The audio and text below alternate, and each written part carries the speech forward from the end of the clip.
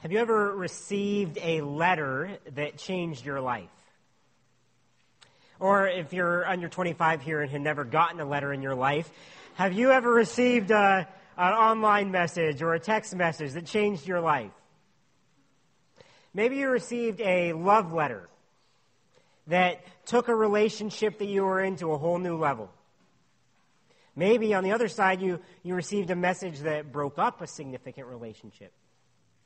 Maybe you received a card where someone gave you a significant amount of money. Or maybe you received something from the CRA demanding money back. Maybe you received a notice of being accepted to a university. Or a notice of immigration, of citizenship to a new country. Even some of you here in Canada. Maybe you received a job offer, a court summons, something about your health. Any of these have the potential for radically altering the course of your life in a moment's notice. Now, you may not have known it, but you could consider the first time that you received a Bible to be the most significant letter you've actually ever received. Because really the Bible is like God's letter to mankind. His messages for us. And if you've never received a Bible before, then come see me afterwards. I'll give one to you for free. But what letter could be more important than the one that you would receive from your Creator? A letter that tells you why you exist, how to find God, and how to live to please Him. What could be more important than that? Today we're going to begin a new series going through another book of the Bible, which happens to be one of a number of books in Scripture that is a letter itself. So it's a letter within the letter. But I'm sure that when the original recipients of this letter got it and read it, it was life-changing for them. And it's a testament to the power of God's Word that it can still be life-changing for us, even to this day. Today, if you have a Bible, go ahead and open up to the book or the letter of Philippians. You can go check your mailbox. Or, ding, you got mail. All right, letter of Philippians in the New Testament. I want everyone to be able to see this for themselves. So if you don't have a Bible of your own, grab one from the pew or around you in the library. Turn to page 980 in those Bibles. But before we jump in and venture into this exciting new territory in God's Word, let's ask God for His help today. Would you join me in prayer? Heavenly Father, you know how much I need you this morning. And so I call out to you again, and I depend on you today. Please take my words, speak truth through them to everyone here. I pray that your word would shine forth, that your truth would go forth in power today, that it would convict, that it would encourage, that it would draw us to repentance, and that our lives would be changed from this day on. Thank you for your grace. May your grace just pervade throughout this message. We ask this in Jesus' name. Amen. If you're there in Philippians 1, the first words of this letter set the stage and the context for the rest of it. In verse 1 it says this: Paul and Timothy, servants of Christ Jesus, to all the saints in Christ Jesus who are at Philippi with the overseers and deacons. Now, some of you may recognize some of those names and titles and places. Others of you might not be able to tell them apart from Joe Blue and Timbuktu. That's okay. Okay, we're going to take just a couple minutes, explain the backstory behind this letter. The first things we see here are the names of the authors of the book, Paul and Timothy. So unlike today where we sign our name at the bottom, they sign their name at the top. Paul and Timothy. Paul is one of the most well-known characters in the second half of the Bible, having written over at least 13 of the books of the New Testament. But he wasn't always a noble guy. In fact, he was once a notorious scoundrel known as Saul. And Saul was a very religious Jew who murderously persecuted the early church. But one day, Jesus appeared to him from heaven in glory, and Saul's life changed forever. He repented, he believed in Christ, took the name Paul, and then God gave him a new job. He would no longer fight the church. Instead, he would help build the church and spread the church. And Paul spent the rest of his life traveling the world, preaching the gospel, the good news of Jesus Christ to everyone who would listen, until the day that he laid down his life for the sake of that gospel. On one of Paul's journeys, he met a stellar young man named Timothy. And Paul's meeting of Timothy is recorded in Acts 16, which says this: Paul came also to Derbe and Lystra. A disciple was there named Timothy, the son of a Jewish woman who was a believer, but his father was a Greek. He was well spoken of by the brothers at Lystra and Iconium. Well, if you continue reading there, Paul soon recruited Timothy to join him on his travels. And over the years, Timothy became one of Paul's most trusted and valued companions. They were essentially like father and son, at least spiritually speaking. But at the beginning of Philippians, don't know if you noticed, they present themselves as equals, both servants in Christ. Servants of Christ. And even though as we go along, we're going to see Paul is actually the primary author of Philippians. The second thing the first verse gives us is the intended audience, who this letter was written to. So it says, Paul and Timothy, servants of Christ Jesus, to all the saints in Christ Jesus who are at Philippi, with the overseers and deacons. So the book is named after who the letter was written to, who received it, the Philippians, specifically the people who made up the church in Philippi. Now, we don't really know anything about Philippi now, so I'll fill you in really quick. Philippi was this key city in the Roman Empire in Macedonia. It's the eastern side of modern-day Greece. It's named after Philip, the father of Alexander the Great. It's an interesting tidbit. But Philippi was located on this major interior trading route. So it was a strategic trade city of the day. Many merchants and vendors were constantly on their way in and out of the city. Philippi was also an official Roman colony, so its residents were Roman citizens, and the city had a distinct Roman flavor to it, although it was really very multicultural. Both Latin and Greek were spoken extensively, and Greek and Roman and pagan gods were all worshipped in their temples. But this isn't actually the first time Philippi comes up in the Bible. It's worth seeing this. So if you would, please flip back a handful of pages to Acts 16. Acts 16, if you're using one of the Pew Bibles, that's mainly on page 925. This is right after, very soon after, Timothy joined Paul on his journey, along with Silas and Luke. So there's a little contingent of them going around. Start reading Acts 16, verse 6. It says, and they went through the region of Phrygia and Galatia, having been forbidden by the Holy Spirit to speak the word in Asia. And when they had come to Mysia, they attempted to go into Bithynia, but the Spirit of Jesus did not allow them. So passing by Mysia, they went down to Troas. And a vision appeared to Paul in the night. A man of Macedonia was standing there, urging him and saying, come over to Macedonia and help us. Now remember, I just said Philippi is part of Macedonia. Look at verse 10. And when Paul had seen the vision, immediately we sought to go into Macedonia, concluding that God had called us to preach the gospel to them. So, setting sail from Troas, we made a direct voyage to Samothrace, and the following day to Neapolis, and from there to Philippi, which is a leading city of the district of Macedonia and a Roman colony.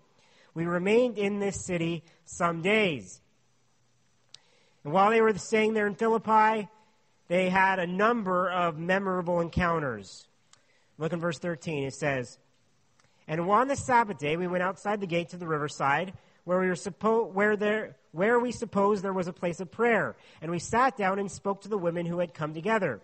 One who heard us was a woman named Lydia from the city of Thyatira, a seller of purple goods who was a worshiper of God. the Lord opened her heart to pay attention to what was said by Paul. And after she was baptized, and her household as well, she urged us, saying, "If you have judged me to be faithful to the Lord, come to my house and stay." And she prevailed upon us. So, Lydia is this influential businesswoman stationed in Philippi. Paul's able to tell her about Jesus. God opens her heart to respond. And soon enough, her house becomes like a missionary home base to Paul and his companions. But they eventually did get into some trouble in town. Look at verse 16. As we were going to the place of prayer, we were met by a slave girl who had a spirit of divination and brought her owners much gain by fortune-telling. She followed Paul and us, crying out, "These men are servants of the Most High God, who proclaim to you the way of salvation." And this she kept doing for many days. Paul, having become greatly annoyed, turned and said to the spirit, "I command you in the name of Jesus Christ to come out of her." And it came out that very hour. But when her owners saw that their hope of gain was gone, they seized Paul and Silas and dragged them into the marketplace before the rulers. And when they had brought them to the magistrates, they said, "These men are Jews, and they are disturbing our city. They advocate customs that are not lawful for us as Romans to accept or practice." The crowd joined in attacking them, and the magistrates tore the garments off them and gave orders to beat them with rods. And when they had inflicted many blows upon them, they threw them into prison, ordering the jailer to keep them safely. Having received this order, he put them in the inner prison and fastened their feet in the stocks. So that sounds pretty dire and disheartening, right? Wrong. Being beaten and imprisoned only set the stage for a miracle. Look in verse 25. About midnight, Paul and Silas were praying and singing hymns to God, and the prisoners were listening to them. And suddenly there was a great earthquake, so that the foundations of the prison were shaken. And immediately all the doors were opened, and everyone's bonds were unfastened. When the jailer woke and saw that the prison doors were open, he drew his sword and was about to kill himself, supposing that the prisoners had escaped. But Paul cried out with a loud voice, "Do not harm yourself, for we are all here." And the jailer called for the lights and rushed in, and trembling with fear, he fell down before Paul and Silas. Then he brought them out and said, "Sirs, what must I do to be saved?" And they said, "Believe in the Lord Jesus, and you will be saved, you and your household." And they spoke the word of the Lord to him and to all who were in his house. And he took them the same hour of the night and washed their wounds. And he was baptized at once, he and all his family. Then he brought them up into the house and set food before them. And he rejoiced along with his entire household that he had believed in God. So are you getting the picture of Philippi?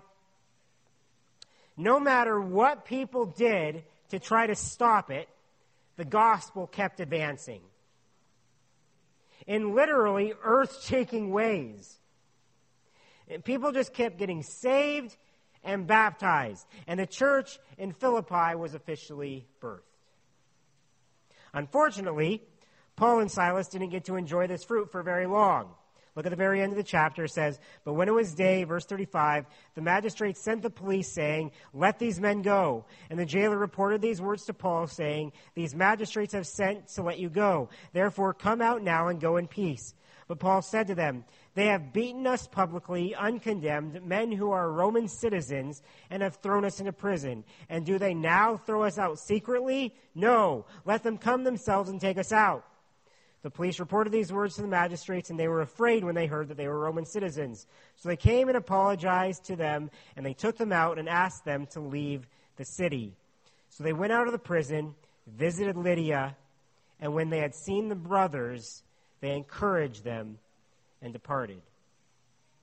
It's quite possible that Luke and perhaps Timothy stayed behind in Philippi when they left. And we know that Paul passed back through Philippi at least one more time before he got himself arrested again, and this time sent to prison in Rome, where it's likely that Paul wrote this letter that we're about to read from prison in Rome. But knowing this story, I think, is important. It helps us to understand why Paul cared so much about the Philippian church. He was their spiritual father. He was their church planter. He led many of them to the Lord. When he left, it seems like they were this fairly small body of believers. But when he wrote this letter about a dozen or so years later, they were much more established, with leaders appointed and a growing reputation as a loving church, a generous church. Overall, they seem to be healthy and stable. They're not without its issues, as we'll see. But knowing this story can also help us imagine. Think of who may have still been part of this church. Maybe the church was still meeting in Lydia's home. Maybe the former slave girl who had been freed was now an active part of the church. Maybe the Philippian jailer was there with his family. Maybe even as an overseer now that Paul mentions.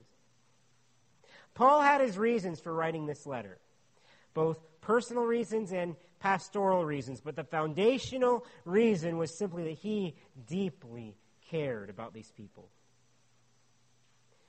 He was personally thankful to God for them and their help in his ministry. And he was pastorally concerned about their faith. He wanted to make sure they kept growing. I also have my reasons for wanting us to go through Philippians together. Besides that it's simply an awesome book of the Bible. I think you'll love it. But it can help us put Christ and keep Christ at the center of our lives in our church. Because Christ really is everything. And Philippians drives that home again and again. And on a lighter note, after going through the depths of the book of Job,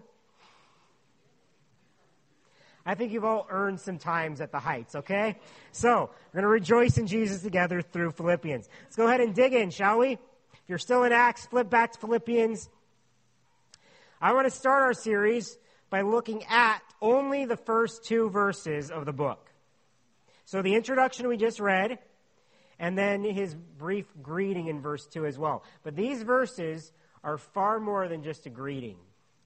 Paul takes the usual formalities of the day, but then he tweaks the format, and in so doing, he lays the groundwork for the rest of the chapter as he inserts his own details into the greeting.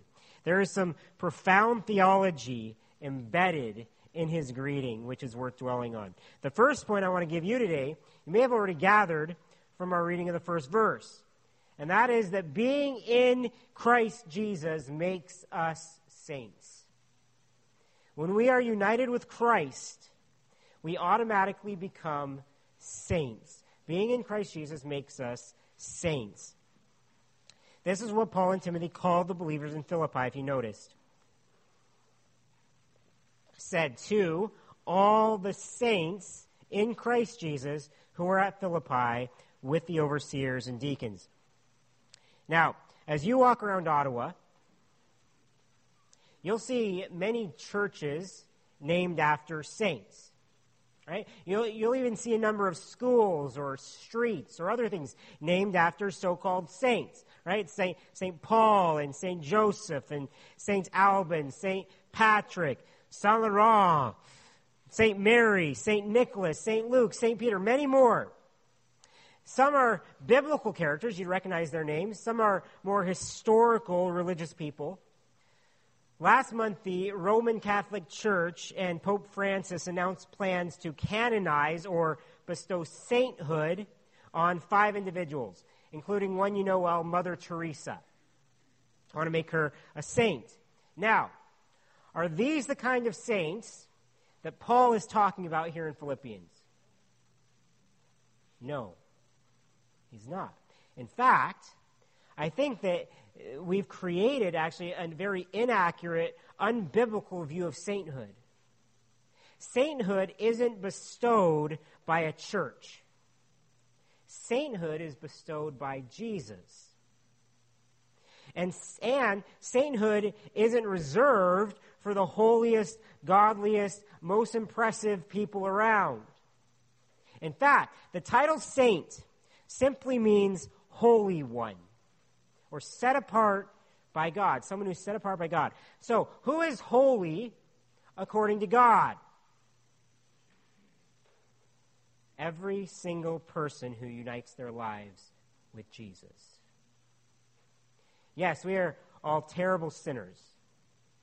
But when God forgives us, he cleanses us and he purifies us. Hebrews 10:10 says that we have been made holy through the sacrifice of the body of Jesus Christ once for all. So, if you have believed in Jesus and trusted him to save you, you are a saint. Believe it or not. Take the word saint, put it in front of your name. Try it on for size. Okay? Saint Ryan, Saint Rebecca, Saint Ella, Saint Emmanuel, Saint Maria, Saint Michael, Saint Ben, Saint Daniel, Saint John, Saint Lynn, Saint Andrea, Saint Grace. How's that sound? Great, right? If you are a Christian, that is just as accurate as saying St. Peter or St. Patrick. You may think, well, how could I ever be a saint? You don't know what I've done with my life. Not very saintly. No, I don't know what you've done. But I do know what Jesus has done for you and me. You can never be holy on your own. You can never earn sainthood. But Jesus was perfectly holy. And when Jesus died, he basically traded clothes with us. He wore your filthy, sinful rags to the cross where he died. And he offers you his sinless, holy, perfect robes of righteousness in return. Dennis Johnson says that the words saint and holy refer to the purity that befits the privilege of standing in the presence of God. A saint is a special person set apart by God and granted access to God's holy presence. Yet, amazingly, the Bible calls people who are not pure or free of defiling sin holy and saints. That's us. Or it can be us. Maybe you're here today and you've never experienced these things before that I'm talking about. You can. Even today. Even now. See, you are more sinful than you dare to think. But you're also more loved than you can imagine. And God, in his love, loves to cleanse and purify sinners and make them saints. You just need to believe that Jesus died for you and trust him to save you, leaving your life of sin, making a new life that revolves around him. And he gives us his clothes. We wonder, well, how could defiled people like us ever be set apart before the Lord to serve him? How could we ever be set apart? Even to survive before his presence. Can't even come before his holiness and hope to survive. How could that happen? The answer lies in three little words we saw here in Philippians. In Christ Jesus. It says, to all the saints in Christ Jesus who are at Philippi. That phrase, in Christ, or in Christ Jesus, is used multiple times in Philippians. It refers to what theologians call union with Christ. And it's something that happens to us the moment that we're saved. We are united with Christ, which means that our sinful selves died when Christ died. We died with Christ. And it means that we were raised with Christ to new life when he was resurrected. And it means that now when God looks at us, he sees Christ. We are bound so tightly to Christ that his obedience and his death and his resurrection become ours. We now can say that we possess Christ's own righteousness, His own purity, His own holiness. It's all bound up in the union of Christ. And if you can truly grasp your union with Christ, it can free you from so much guilt and shame and even fear. So He's saying, when He shall come with trumpet sound, O may I then in Him be found, dressed in His righteousness alone, faultless to stand before the throne. Are we really faultless people? No, of course not. But if we're in Christ, we are. Now, compared to Paul's other books, there's a unique feature of Paul's address to the Philippians. This is the only book in which he singles out church leaders in the greeting. It says, to all the saints in Christ Jesus who are at Philippi, with the overseers and deacons. Now, we believe that overseers and deacons refer to the two biblical offices for church leaders. Overseers would be synonymous with elders or pastors who govern or teach the church.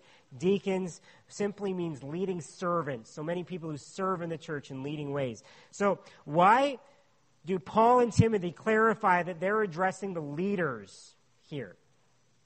Were they saying, well, there are saints and then there are leaders? Or there are saints and then there are leaders?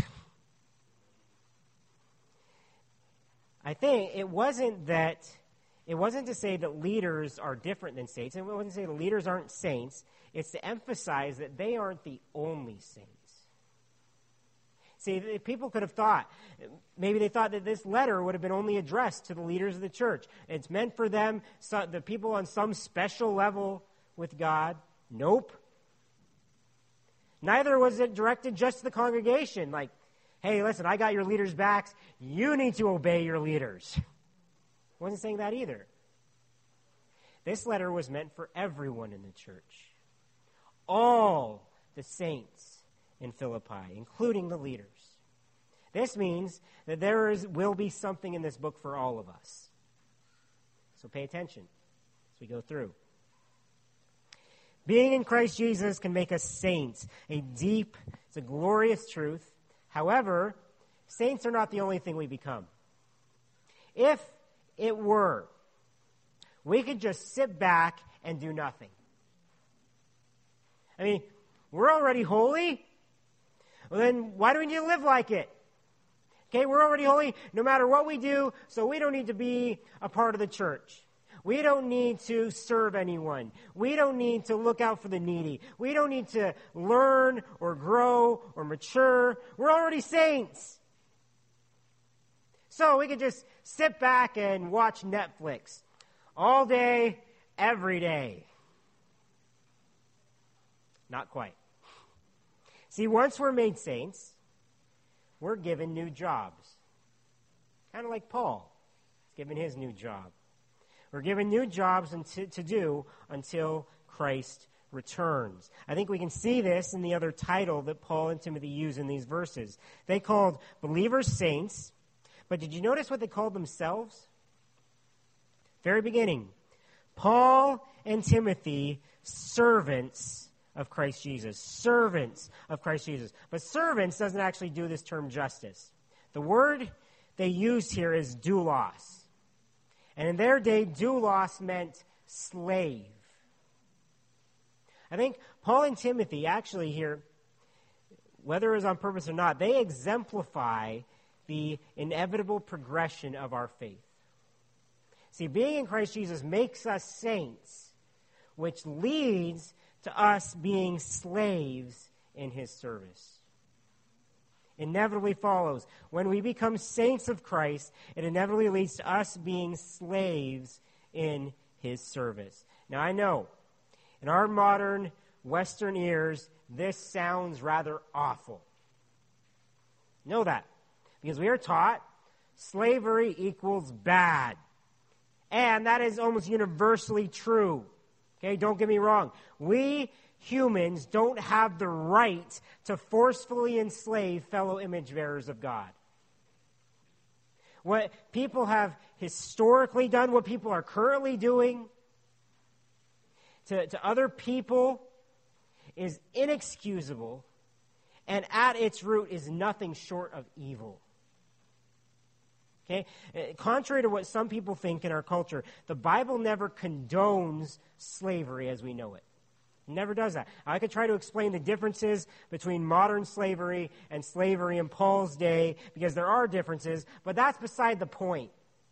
Okay, because the fact is, doulos, the word that Paul uses here, doulos clearly referred to slaves who were owned by other people and who were legally required to be subservient to their masters. Not too different.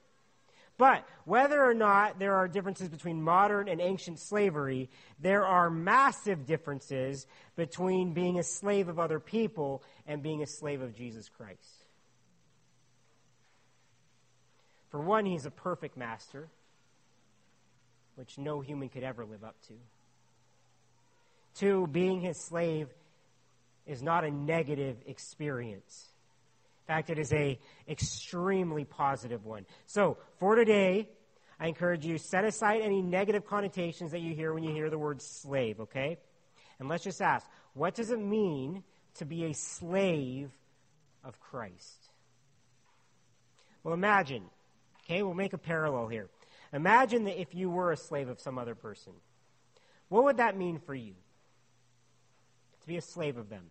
It would mean that from the moment you wake up till the time that you go to bed, you are to be about your master's business.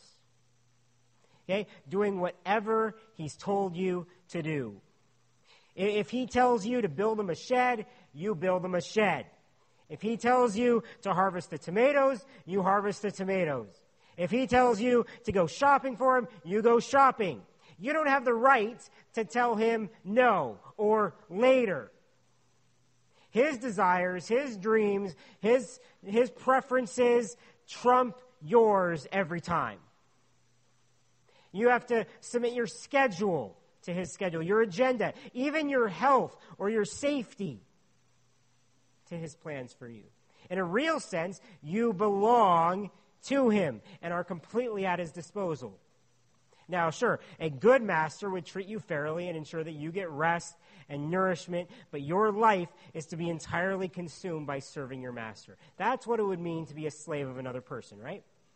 Now, let's translate that into us being slaves of Jesus. Being Jesus' slave means that from the moment you wake up to the time you go to bed, from the moment we wake up to the moment we go to bed, we are to be about our master's business. Doing whatever he's told us to do. If he tells us to make disciples, we make disciples. If he tells us to serve one another in love, we serve. If he tells us to go on the missions field, we go without looking back. A slave of Jesus doesn't have the right to tell him no or later. Jesus' desires and Jesus' preferences and Jesus' commands trump ours every time. We have to submit our schedule to him, our agenda, even our health and our safety to Jesus' agenda. We belong to him and we are completely at his disposal. Paul says elsewhere, you are not your own, for you were bought with a price. So glorify God in your body. Now, Jesus is a good master. He's the best master you could possibly imagine. A perfect, loving master. So he nourishes us. He sustains us. He grows us. He encourages us. He gives us rest. And he will reward us one day. But our lives are to be entirely consumed by serving him.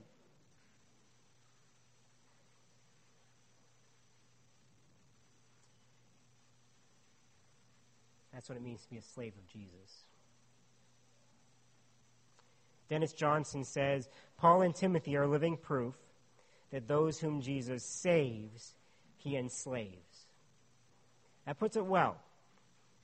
But some of you may still think this sounds rather harsh or unattractive. I don't want to go that deep in.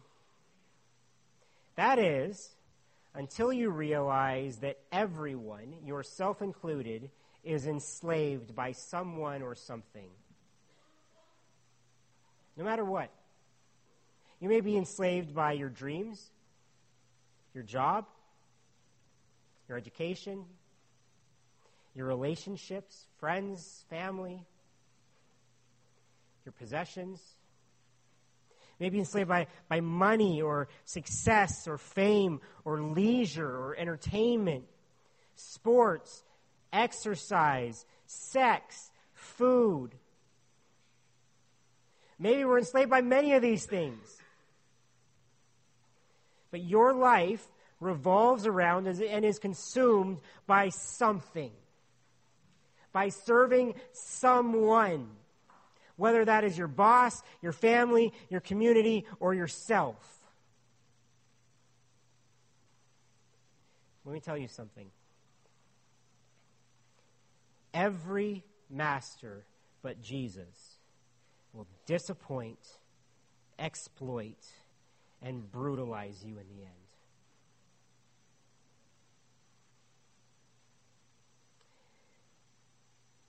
Here's the thing. Slavery to Jesus is actually the most liberating thing in the world. Because it frees us from all these other bonds. The early church father, Chrysostom, put it this way: one who is a slave of Christ is truly free from sin. If he is truly a slave of Christ, he is not a slave in any other realm. See, not only does slavery to Christ free us from all other idolatrous affections or obligations we have, lowering ourselves to be Christ's slave follows in the footsteps of Christ himself. Interesting thing, the only time Paul uses the word doulos or slave in Philippians again is chapter 2, verse 7. Go ahead, just peek ahead there. I'm not going to read it, but look at chapter 2, verse 7. We follow in the footsteps of Jesus. Matthew Harmon says it this way: the work of the ultimate servant, Jesus Christ, creates servants who are empowered to love and live as he did. You and I do not have the right to live however we please. We're to be slaves of Christ. What does that mean for you? Is your life consumed by Christ? If not, what needs to change? Maybe some idols need to go. What would it mean if you saw your schoolwork as part of your service to Christ? What would it mean if you, as a stay-at-home mom, saw yourself as a slave to Jesus, not a slave to your kids? What would it mean if you, as a nurse, saw your work as a nurse as an opportunity to love him as you love others? What would it mean if you worked in the government but as a slave of another master? Think about these things. You may not be jumping for joy at the prospect of being slaves, but we're all called to this. And I think that Philippians will prove that being Christ's slaves is the road to lasting joy. You're not going to find it in anything else. If we've been saved by Christ, we are now saints who are called to be slaves. Christ never comes into our lives as only the Savior. He comes also as Lord and King. Some of you might hear all this and be a bit worried about it, thinking, well, I don't measure up. You may want your life consumed by Jesus, but it hardly ever feels that way. More often than not, you feel like a failure. You serve yourself more than Jesus, and you know it. You wonder how Jesus could ever want you as his servant, let alone his child. Well, I've got good news for you today. There is grace available, even for you. This actually hints at the whole reason Paul wrote this letter. Because the Philippian church may have been saints, but they didn't have it made. They didn't have it all figured out. And so right after Paul says he is in the service of Jesus and we are holy in Jesus, he says this. Look at verse 2. Grace to you and peace from God our Father and the Lord Jesus Christ. Grace to you and peace from God our Father and the Lord Jesus Christ. Here's what I think is a clear implication for us. We are enslaved saints, but enslaved saints still need grace and peace from God. Even if we're already holy in God's sight, we still need His grace on a daily basis. Enslaved saints still need grace and peace from God. As you entered our church building today, you likely greeted some people, were greeted by others. Hey, hello, good morning, how's it going? Welcome, right? In verse 2, Paul takes what would have usually been that joyful greeting of his day. And in the Greek, it's the word karein. And he does a play on words of it, like a pun. He substitutes the word karein with the word for grace, charis. And then Paul adds on the traditional Jewish greeting, shalom, peace, which of course has a much richer sense than our definition of peace. It's not just an absence of strife, but it also includes this wholeness, this completeness. It's the security that we gain from being loved and saved by God. But even the order of these words is important. God's peace flows from God's grace. And if you don't know what grace is simply the undeserved blessing and favor of God. But here's the thing. We usually associate grace and peace with when we get saved. Right? By grace you have been saved. And we have peace with God through our Lord Jesus Christ. But God's grace doesn't just forgive us and then leave us there to fend for ourselves. God's grace is vital for our continuing sanctification and transformation. God's grace is not only what saves us, it's what is still saving us. It's what's making us holy, what's forming us into Christ-likeness. Saints still need grace. You and I are proof of this every single day. There is not a day that goes by when we are not in need of the ever-new mercies of God.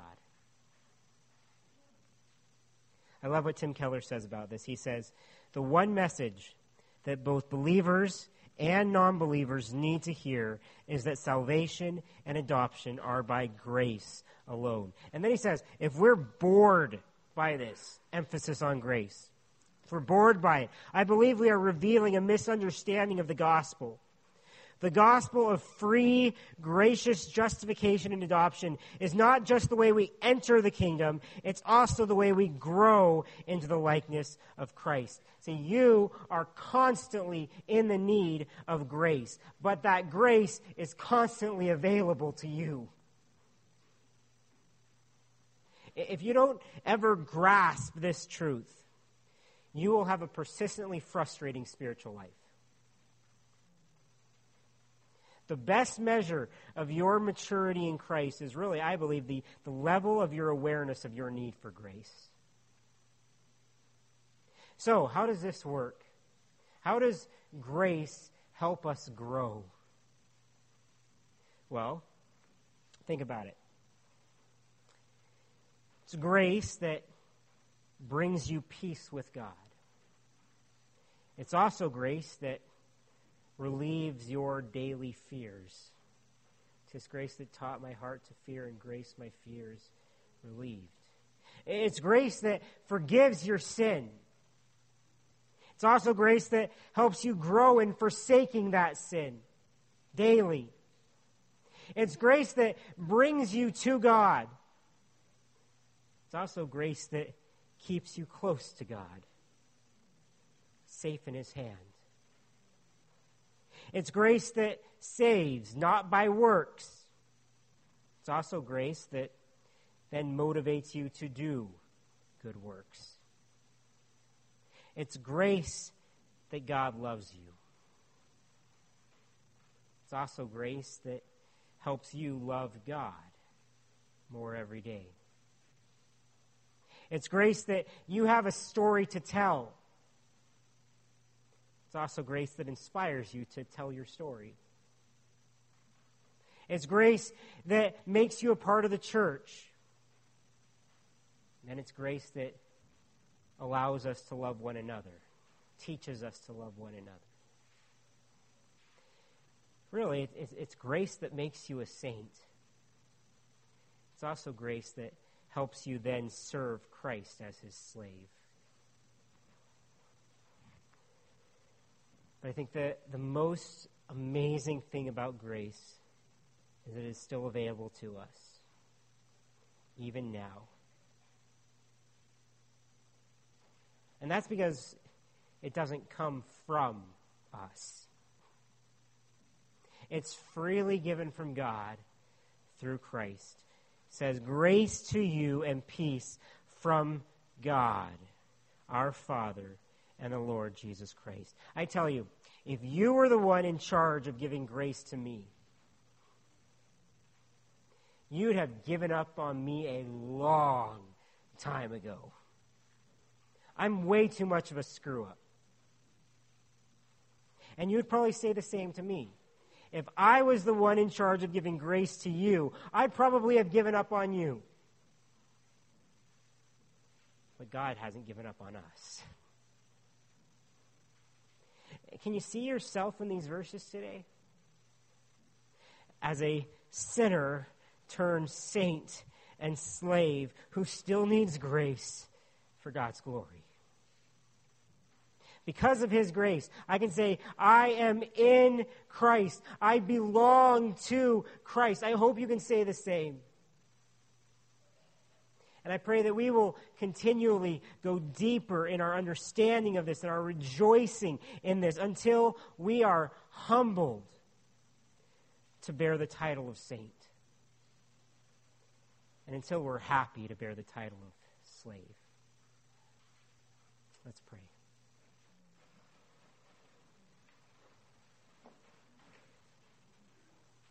God, we need you.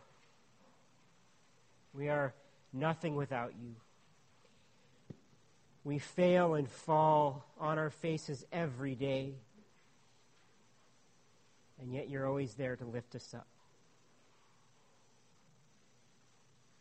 May we run to you once again this morning. Receive your free grace in the form of Jesus. Take hold of His life. And then, God, teach us to serve you. Teach us to love you. Every day, more and more, we ask for more of you. Show us our need, and then fill that need. In Jesus' name.